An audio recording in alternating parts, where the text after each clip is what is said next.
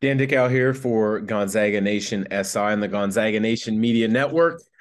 Wanted to break down a little bit of what the NCAA Selection Committee looks at this time of year. Obviously, Gonzaga has qualified for the NCAA tournament due to the automatic bid in the WCC Conference Tournament. They would have been in regardless had they win or lose because against St. Mary's in that title game, because each conference runs a conference tournament outside of the Ivy League. Ivy League is the only conference in the country that doesn't run a season-ending conference tournament. The league champion of the Ivy League automatically gets the bid to the NCAA tournament. But every other league runs a tournament, and the winner of that tournament gets the automatic bid to the NCAA tournament. And so that's one of the reasons this championship week creates so much excitement, so much stress, so much attention amongst college basketball fans.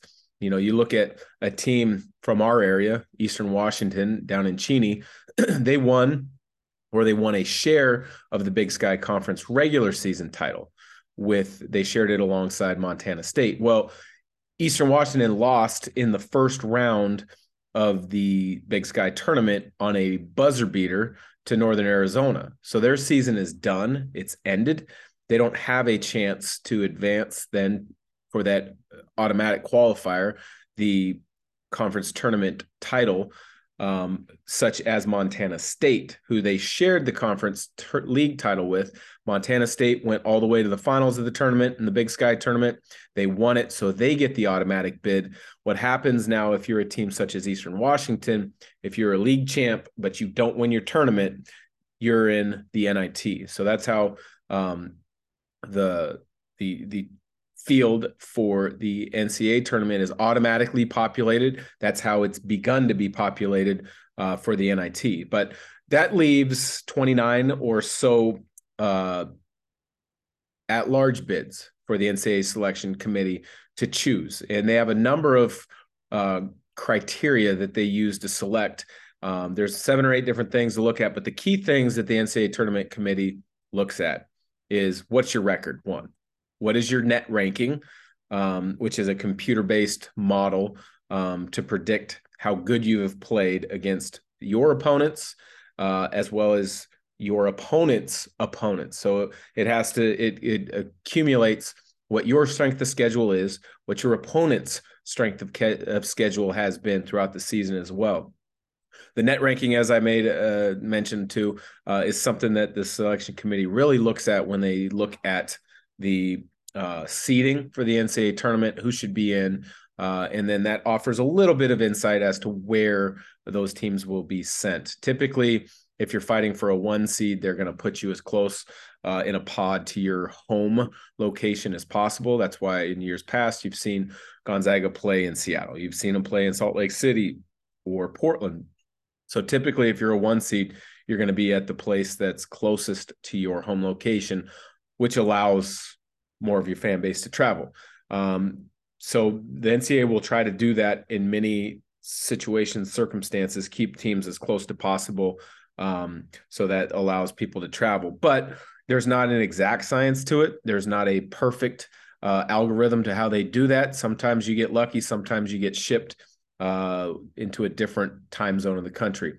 I'll talk a little bit about some of the bracketologists and some of their predictions. The furthermost west pods in the first round and the second round this year are Sacramento and Denver. So I personally would expect to see Gonzaga in one of those 2 pods. But if you look at some of the other teams that are from the West Coast that are really high in the net rankings, UCLA currently top 4 in the net, Arizona about the same net ranking as Gonzaga right now, because Gonzaga sits at 8. I believe Gonzaga's at 6. I believe Arizona sits at 8 or 9. Last I checked last night.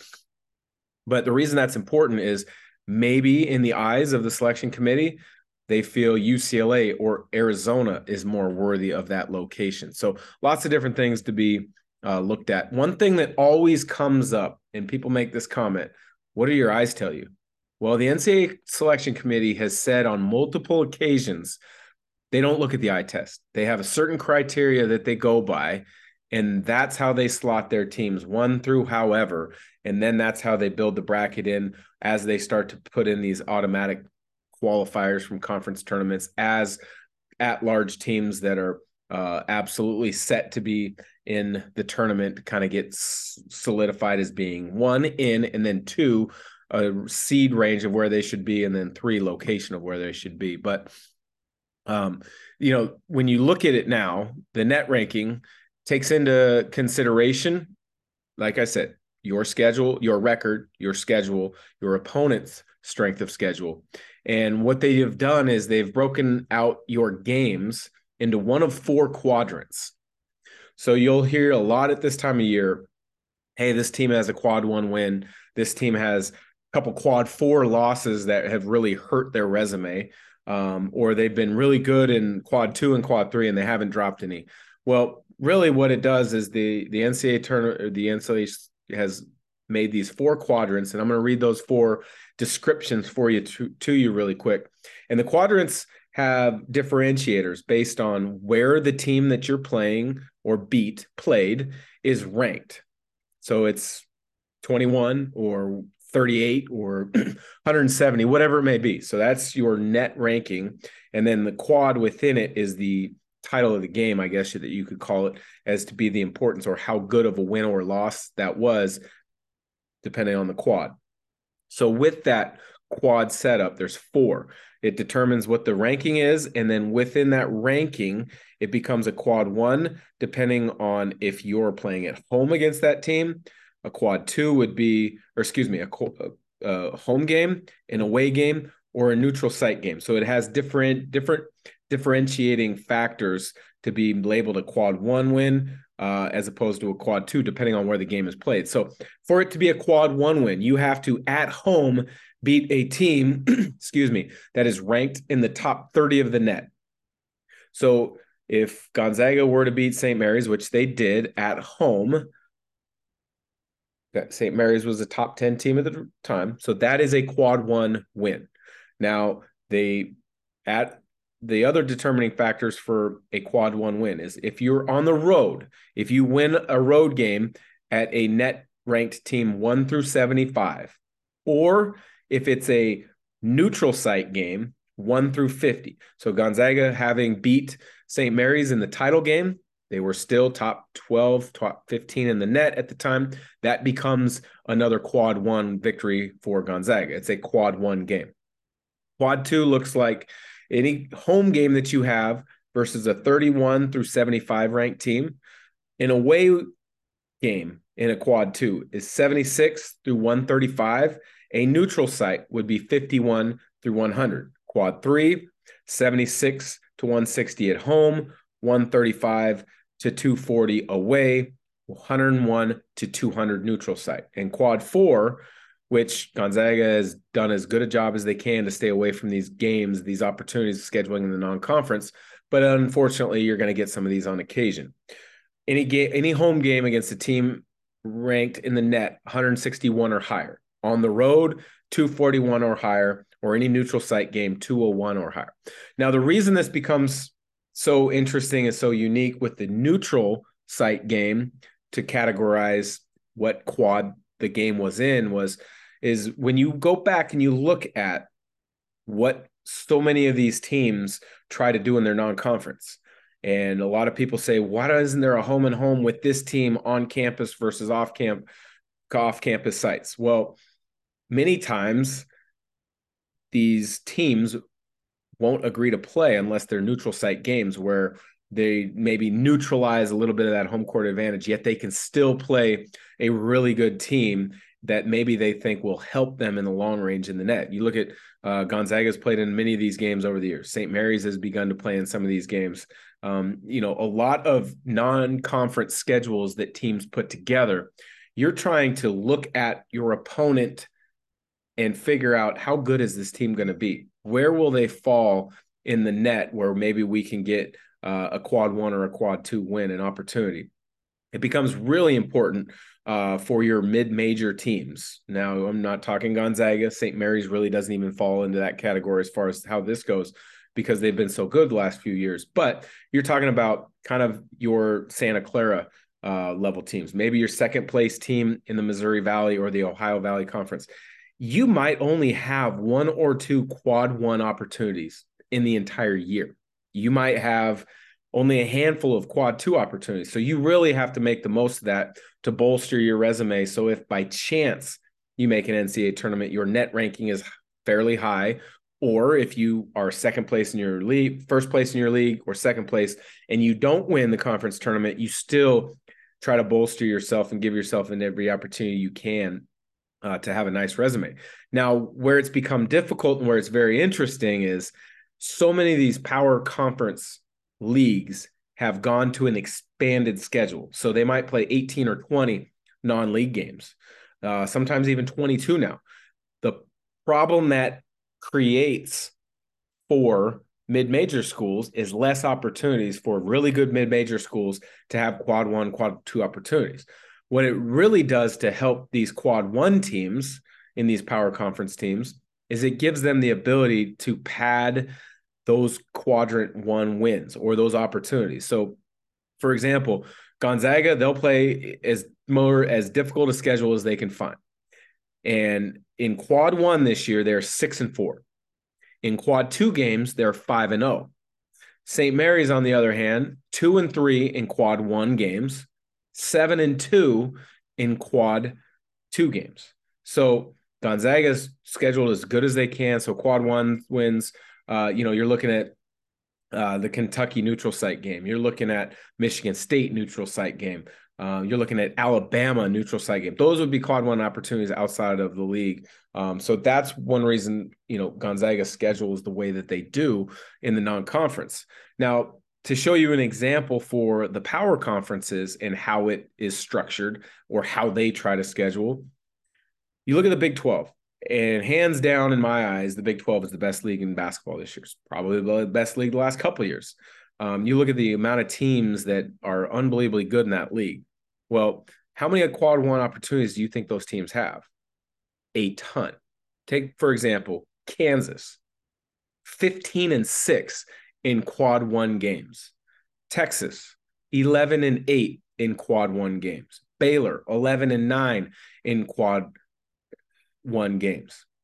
So really, a lot of times what these power conferences doing by adding more conference games, you're giving your teams more opportunities to get wins that are recognized as good by the NCAA selection committee. Now, I don't agree with it. I think, that's a way to kind of tip the scales in your favors with scheduling. And a lot of teams have gotten creative with how they go about scheduling their non-conference because they know they're going to have so many quad 1 opportunities. I've always fallen to the thought process of, let's get more of the mid-majors in. If you're hovering around 500 in your league, even if it is a great league, you've had opportunities to prove your worth throughout the year. I don't think you should be in the NCAA tournament with a negative or with a 500 record in league. But based on how the analytics and the numbers and the net rankings and the quad 1, quad 2 wins, many times it builds up their resume so that the NCAA selection committee, I don't want to say falls for it, but gives those teams the benefit of the doubt over some of these mid-majors, where many times these mid-majors never had an opportunity to play enough quad 1 or even quad 2 games. And even if they did, maybe with limited opportunities, they didn't perform in it. So maybe if you give them more quad 1, quad 2 opportunities, they would make the most of it. And I think it would add even more intrigue to the NCAA tournament. I like that approach, that thought, as opposed to expanding the tournament to 96 teams, which is something that's been talked about. Next thing I wanted to talk about real quick was just the bracketologists and the bracketology websites that you'll see out there.